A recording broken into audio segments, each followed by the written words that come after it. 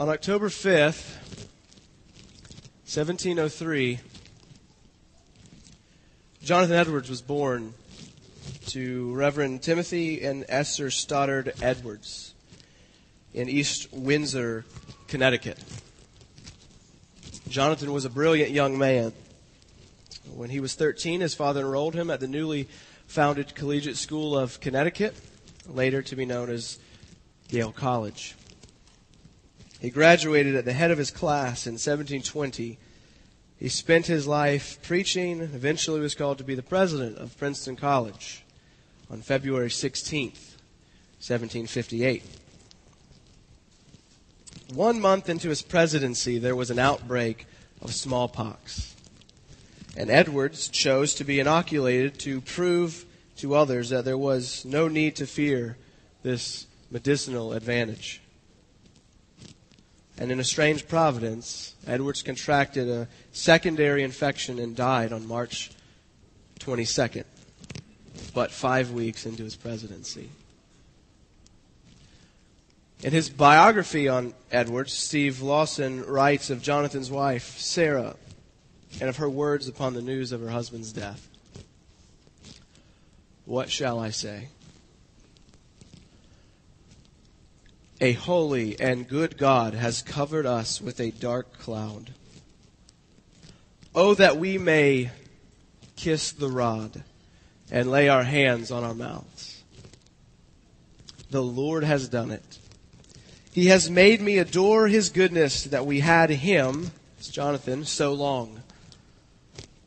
But my God lives, and He has my heart. Like Sarah, Charles Spurgeon is credited with once eloquently saying, I have learned to kiss the wave that drives me against the rock of ages. So why do I tell you this?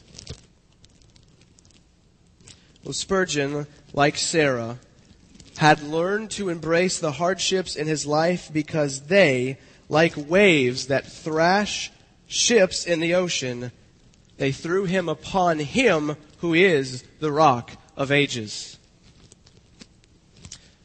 The Edwards, Spurgeon, and countless others throughout history have learned to embrace suffering in their lives.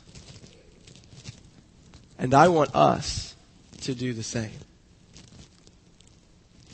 And it's from Spurgeon's statement that I draw the title for my sermon this morning, which is The Sentence of Death, Kissing the Wave. And with that, I invite you to turn with me, if you have not already done so, to the book of 2 Corinthians chapter 1. We'll be in verses 3 through 11 this morning. Our key words are affliction, comfort, and death. Perhaps some of you are thinking, this is really exciting.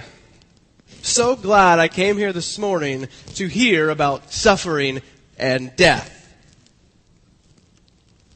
I do have a particular reason for which I intend to lay this before us this morning. Whether you know it or not, we need to hear it. People in our midst, this very moment even perhaps, are suffering. Suffering is part and parcel of the Christian life. Really, it comes with living on planet Earth after Genesis 3. But Christians know suffering well. Some of you know suffering very well. You know what affliction feels like. You know what it is to suffer for the sake of Christ. You know what it is to lose someone you love. You know what it's like to struggle with sin. You know how it feels to wonder, where's the money? Like, really, where is it? Because we don't have any.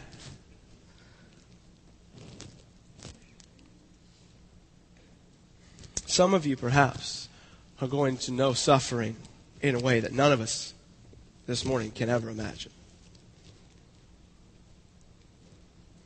Tomorrow is not promised to us, much less a rosy tomorrow. And I want us to be prepared for affliction when it comes our way. We shouldn't wait until we're right smack dab in the middle of something to try to figure out what in the world is going on with our lives. So let us this morning treasure up God's Word in our hearts so that when the rod of affliction comes, when the wave comes, we may be ready to kiss it. So I pray that we would hear the Word of God for us this morning. Before we get there, please allow me a brief word about the contextual matters of our passage, and then we will dive in. There's little debate that Paul wrote 2 Corinthians. That's good news. Unfortunately, there's debate about pretty much everything else. So here's what I think we need to know about Paul and the Corinthians this morning. They had quite a complicated relationship. And here's the way that I understand it. First, Paul founds the church in Corinth, and this is recorded in the book of Acts, chapter 18, 1 through 17. Sometime after he leaves, he writes a letter. They respond. Then he writes 1 Corinthians in response to this letter and reports he's been hearing about them. And if you've read 1 Corinthians, it's not the most joyful, exciting letter, one that you hope to find in your mailbox.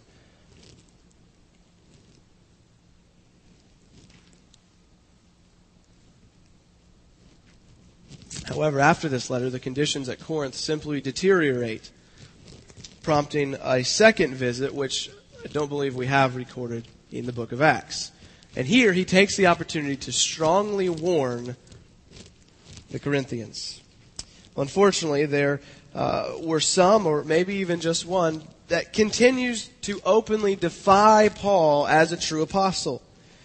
This results in a second letter, or really a third letter, which is a severe letter, and it sends it intending not to have to come and give a second painful or severe visit. This letter has not been preserved for us, and now we come to 2 Corinthians, which is the second inspired letter that Paul writes to the Corinthian church, and here's the point of the letter as a whole.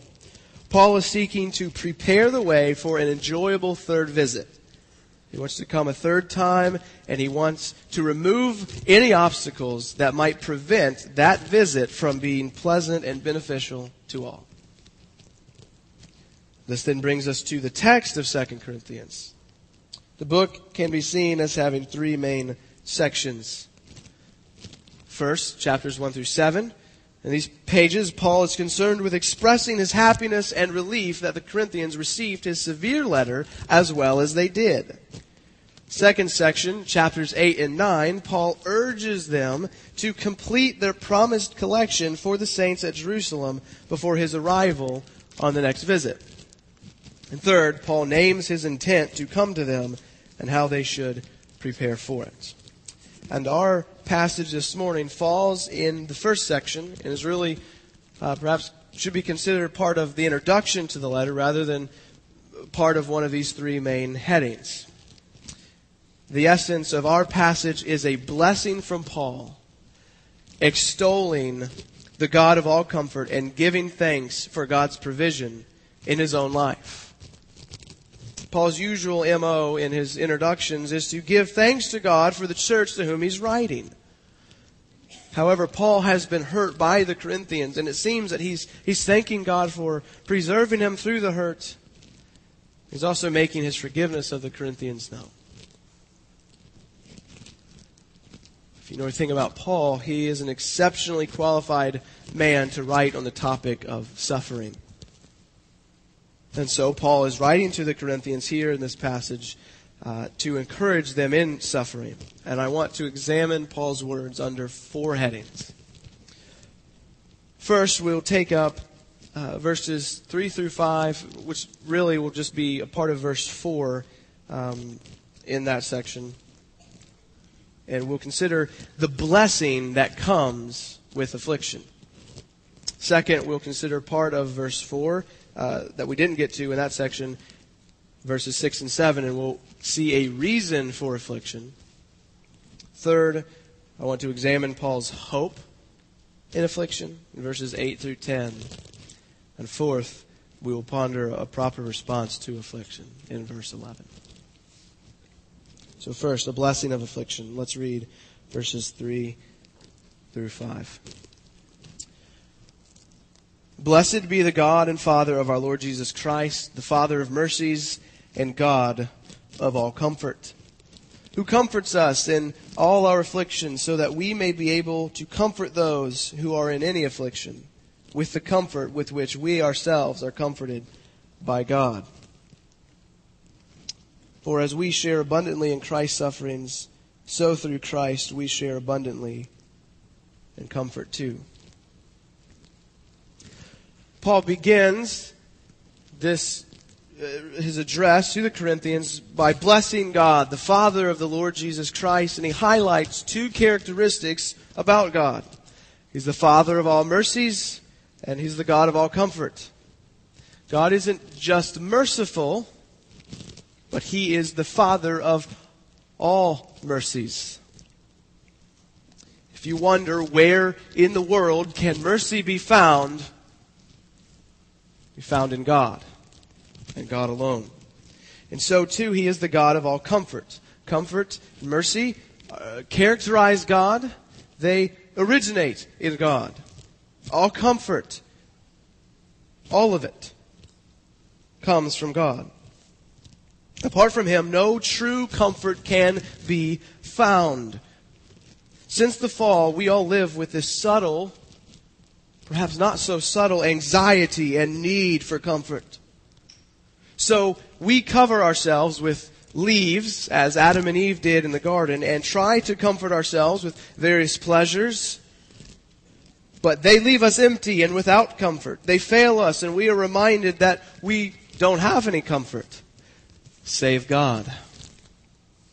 He alone is where lasting and true comfort can be found. Paul continues in verse 4, this Father of mercies, this God of comfort, is the one who comforts us in all our afflictions. Notice what Paul doesn't say. He doesn't say that God comforts us in affliction. If he'd only said that, then maybe the Corinthians might be tempted to think that there are times when they are afflicted that God comforts them, and then there are times when He doesn't.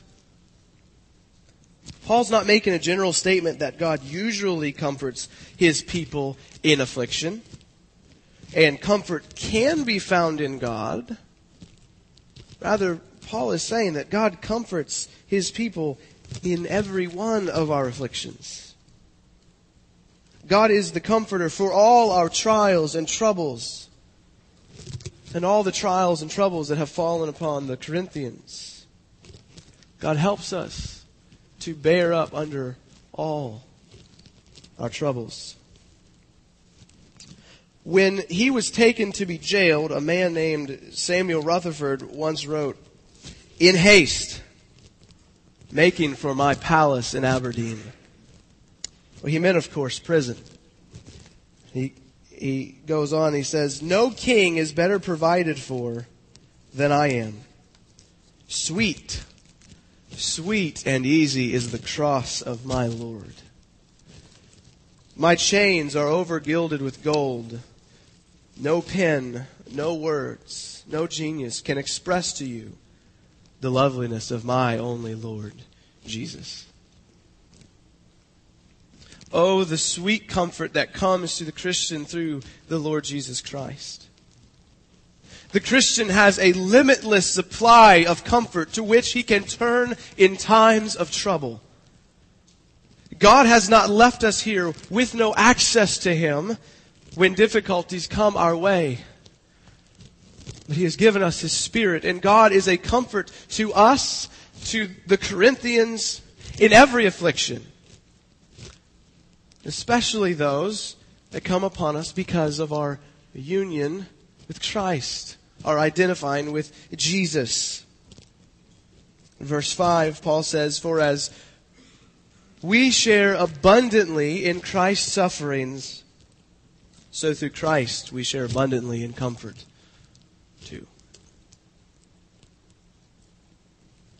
The idea here is that while Paul and his companions are partakers of the reproach of Christ, and they endure suffering and persecution for the sake of His name, they are also abundantly comforted. The comforting hand of Paul's loving Lord can do far more for him than his afflictions can trouble him. Christian, hear the word of God for you this morning. Now, while Paul is speaking, at least in verse 5, of suffering, I think, for the sake of Christ, specifically here, we've just said that God is the God of all comfort. So if you are suffering, hear these words. I plead with you. Why is affliction a blessing? It's the question that we're asking under this first heading. I know many of you are suffering now. You've suffered in your lives. Perhaps you're suffering under great distress at this very moment. Perhaps there are days when it is just so hard to get out of bed. Maybe weeks. Maybe years. There's great blessing that comes through suffering. And here it is. In your suffering, you receive comfort from God. In the middle of your trouble and strife, God is upholding you. God is giving you your strength to make it through the day. In your suffering, God is drawing you near to Himself that you may lean upon His breast and enjoy great communion and comfort with Him. He comforts you. That is a blessing. Can you hear it? Can you hear the voice of your Heavenly Father? Can you hear Him speaking to you this morning in His Word in the midst of your troubles? Child, be still. This sorrow will last for the night, but joy, joy is coming with the morning. O Christian, doubt not the love God has for you, even in suffering. Run to Him, for in your trials and troubles, He is there for you. Second, I want to consider a reason for suffering. There are many reasons, but Paul gives us one here, and we'll look at part of verse 4 and then verses 6 and 7. Why does God bring affliction upon the lives of His children? Why does God comfort the Corinthians in all their afflictions? It's so that they may be able to comfort others who are in any affliction with the comfort with which they have been comforted by God. Do you see it? Look in the text. The second part of verse 4. So that we may be able to comfort those who are in any affliction with the comfort with which we ourselves are comforted by God. Grammar, folks. The phrase "so that" indicates purpose, doesn't it? Paul says that God comforts Paul and his companions and his children, by extension, in all their troubles for the purpose of them being able to comfort those around them that are in any trouble. The reason that they have received comfort is so that they can give comfort to others. Affliction and comfort they come to us as a means of turning our gaze from ourselves to other people. Paul writes in verse 6, if we are afflicted, it is for your comfort and salvation. And if we are comforted, it is for your comfort. The purpose of his suffering is for the benefit of the Corinthians. God comforts Paul in his affliction, not merely so that he will be comforted and receive this blessing of having God hold him, but also so that Paul will be able to comfort others who are suffering. Paul's specific and actual sufferings that he endured in life have equipped him to comfort and be a benefit to others in any of their sufferings in life. So too our sufferings in life equip us and prepare us to be a blessing and benefit to others.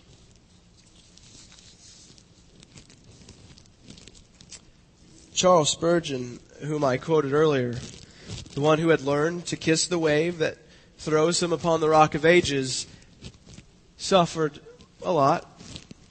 His son, Charles Jr., wrote of him, "I know of no one who could comfort more sweetly than my dear father. Impart comfort to bleeding hearts and sad spirits. As the crushing of the flower causes it to yield its aroma, so he, having endured in a long continued illness of my beloved mother, and also constant pains himself, was able to sympathize most tenderly with all sufferers." It is through suffering and the comfort that we receive in the midst of that suffering that we are prepared and made ready to comfort others. At the end of verse 6, Paul says that the Corinthians share in the comfort of Paul and his companions when they patiently endure the same sufferings that Paul suffers. Some of you have had to endure much suffering in your life. You have dealt with much loss and tragedy. You have been ill. You have been hated. Do you ever ask why?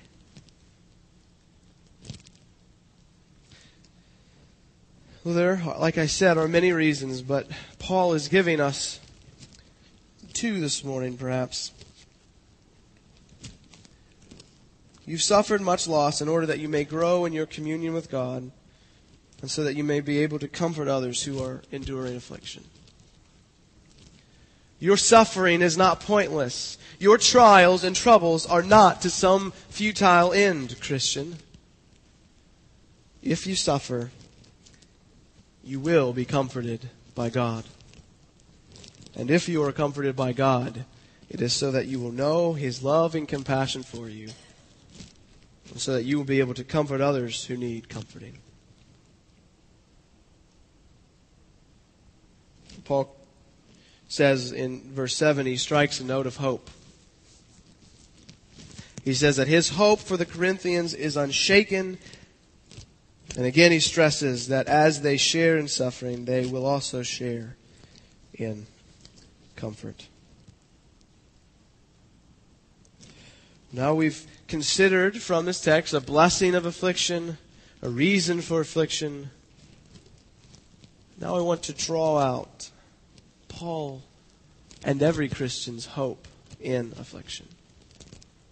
This is verses 8 and 10. Paul writes, "For we do not want you to be ignorant, brothers, of the affliction we experienced in Asia. For we were so utterly burdened beyond our strength that we despised of life itself. Indeed, we felt that we had received the sentence of death. But that was to make us rely not on ourselves, but on God, who raises the dead. He delivered us from such a deadly peril, and He will deliver us. On Him we have set our hope, that He will deliver us again."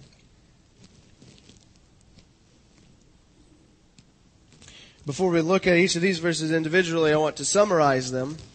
And I couldn't come up with a better summary than the one I'm about to read you from one commentator. He says, Paul now informs the Corinthians of the dire nature of his recent brush with death in the province of Asia. An experience so devastating that only through God's direct intervention was his life spared. The outcome was the surrender of his self-dependence and the realization that further encounters with death awaited him. But if the Corinthians were faithful in their intercession for him, he would continue to enjoy deliverances from death's clutches. Paul wants the Corinthians to be aware of the dramatic effects this disaster or affliction had on him. He mentions in verse 8. He does not give specific details as to exactly what this affliction was. Rather, he points to the nature of it and what it produced in him. This is to be a means of encouragement and exhortation to the Corinthians to persevere in suffering themselves. He says, we were utterly burdened beyond our strength, so utterly burdened that we despaired of life itself.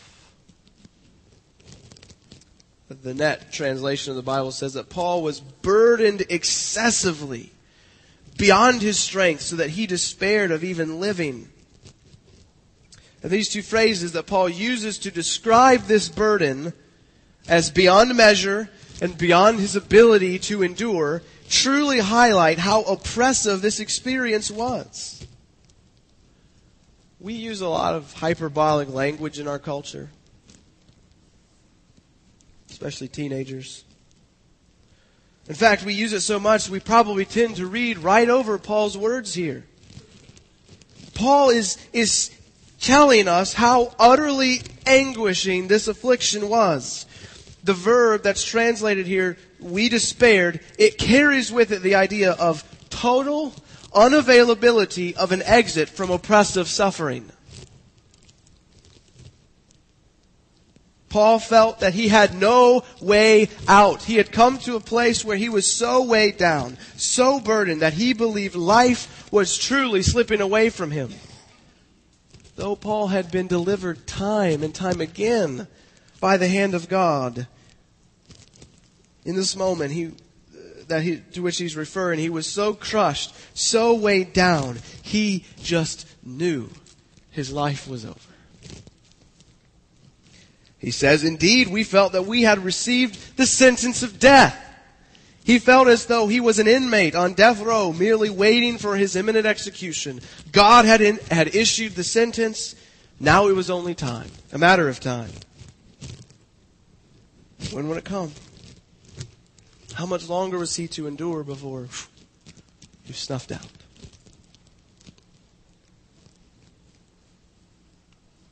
So why does he not want the Corinthians to be unaware of this? Why does Paul tell the Corinthians about it? Why am I telling you about it? Why did Paul have to despair of life itself? Why must we do the same? What hope is there in that? Paul says that he received the sentence of death to make us rely not on ourselves, but on God, who raises the dead. Here's a quote from M.J. Harris on the lesson that Paul learned in his suffering. In the aftermath of his affliction, Paul reposed his trust and hope only in God. He had learned the spiritual lesson that for the Christian, self-reliance not only is inadequate to meet the demands of a life that is pleasing to the Lord, but also constitutes an affront to God, on whom we are totally dependent for our physical and spiritual well-being.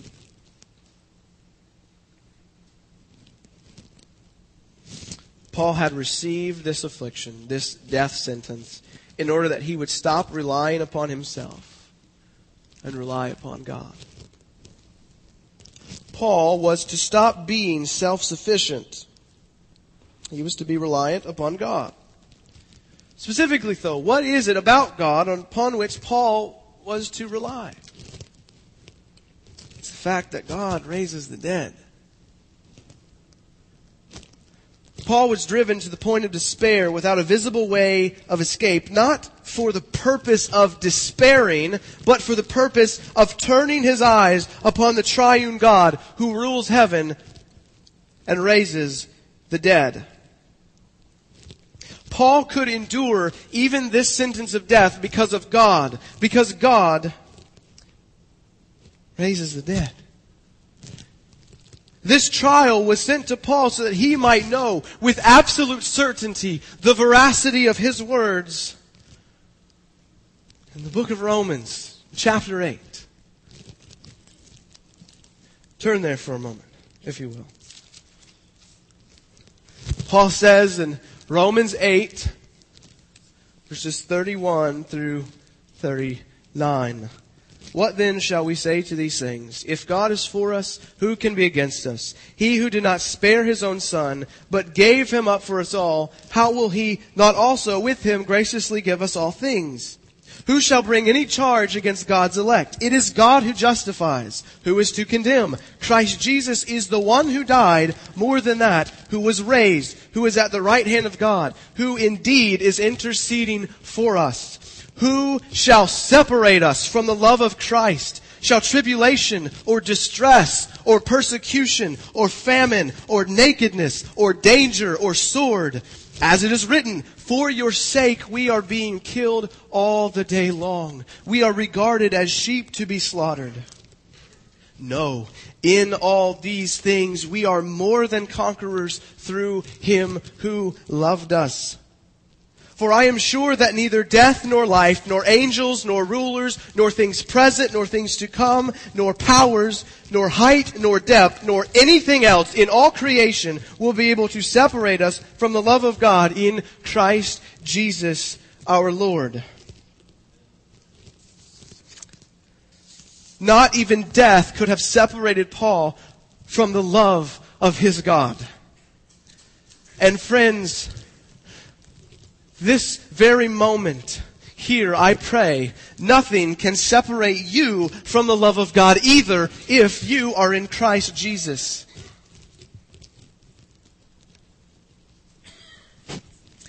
Many of you know what it's like to despair. Another commentator writes on this passage, we often ask, why has something in our life, or indeed life itself, fallen flat? Sometimes God has let every door in our ministerial face, or our financial face, or our physical face, or whatever. Otherwise, we might have relied upon our intelligence, our beauty, our family, our cash, our whatever. So God closes every door, and we are at the end of our resources. Then suddenly we realize that there is just one door. If anything happens, it looks as if God will have to do it. God will have to do it. Then God says, well, child, isn't that the point? Haven't you been telling others that?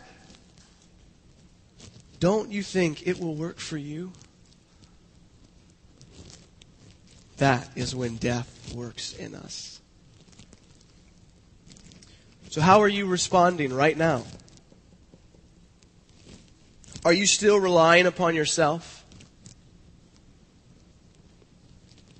Have you not maybe endured that much suffering and you think, oh, I got this?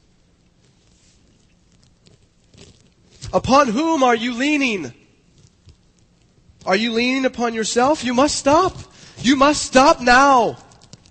Take this very moment and hear the call from God to stop trusting in yourself. Your self-reliance is not a little sin that God can overlook. Oh, look at him, trying to be so strong. It is an affront to Him. It is an attack on His holiness. cut out your treasuring and living upon yourself. Live upon God. He is an infinite fountain of goodness, and it is He that raises the dead. We, every single one of us in this room, are going to die one day. We all must reckon with that fact. Yet God is able to raise the dead. And not just is able, God does. He raises the dead. And how do we know it? Not just really hope. How can we know that God raises the dead? Because He raised Jesus Christ. Jesus Christ, the Son of God, born to the Virgin Mary, lived a sinless life in perfect obedience to God's law in the place of sinners. Then He died a death in the place of sinners and was raised for the justification of sinners. The resurrection is proof that God loves His people and that nothing can separate Him from them.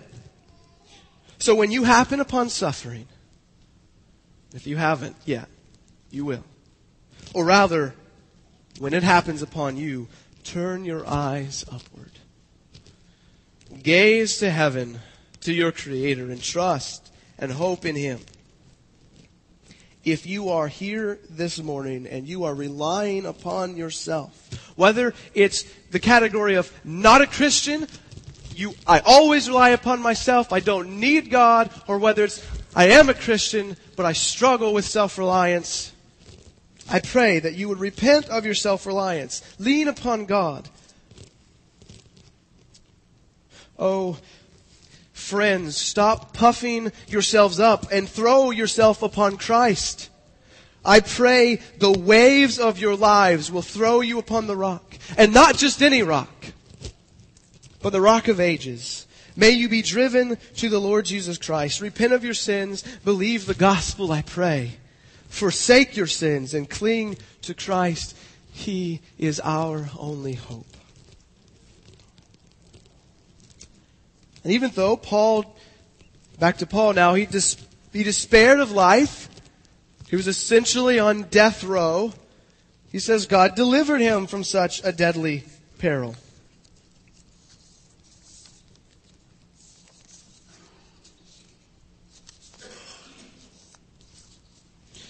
Paul not only trusted that God would raise him from the dead if he actually died,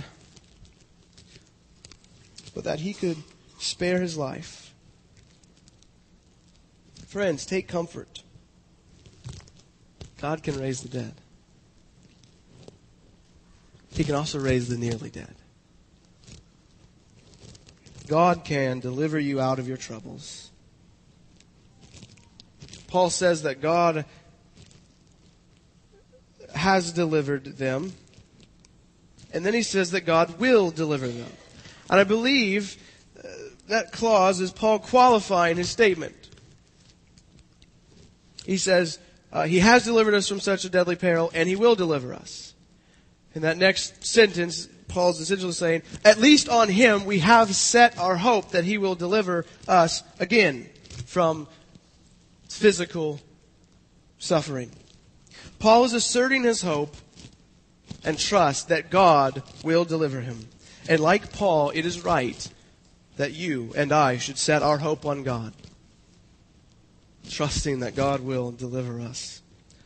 Oh, Ephesus church, hope in the Lord from this time forth and forevermore. And remember, if you are in Christ, not even death can separate you from the love of God. Lastly, we've considered the blessing of affliction, a reason for affliction, hope in affliction. Verse 11, very briefly, I want to consider a proper response to affliction.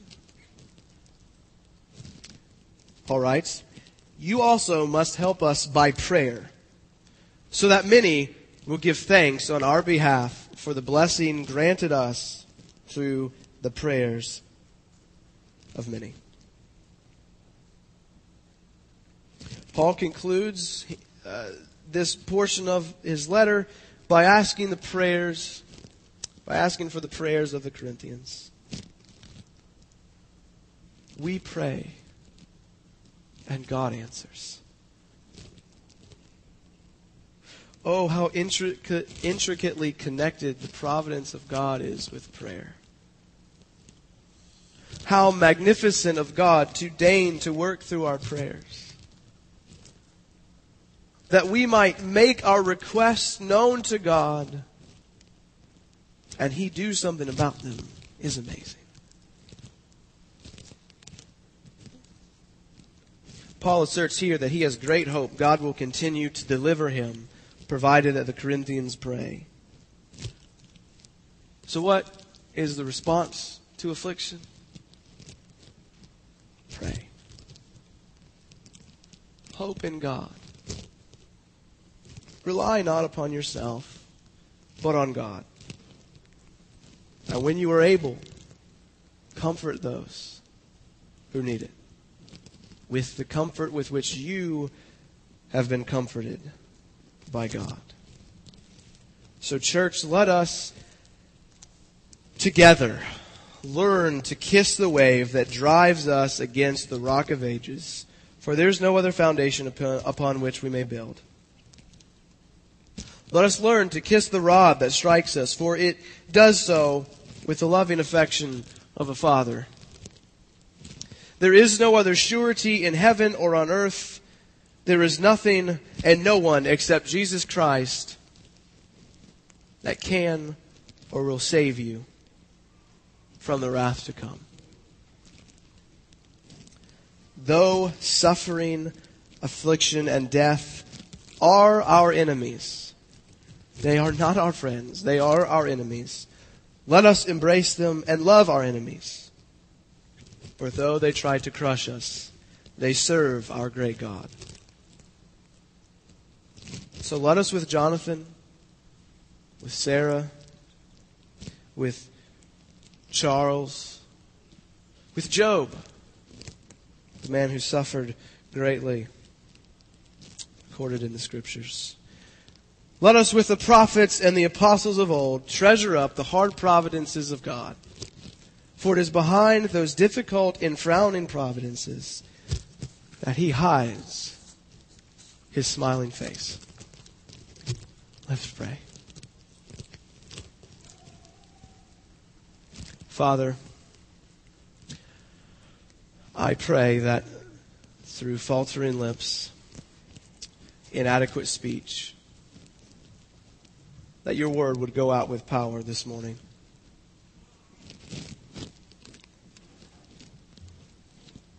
I pray, God, that you would cause us to think on your word. Lord, that you would take it and implant it deep within us. Lord, that you would prepare us for loss and affliction, for illness, for sorrow.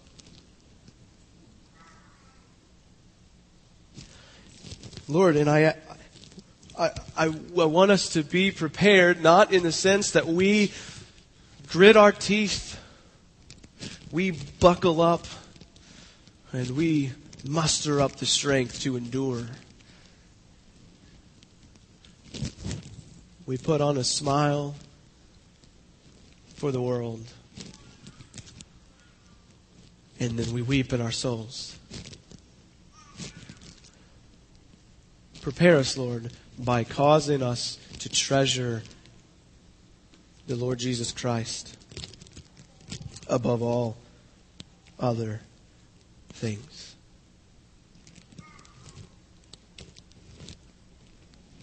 Help us, Lord, to look to you, not to ourselves.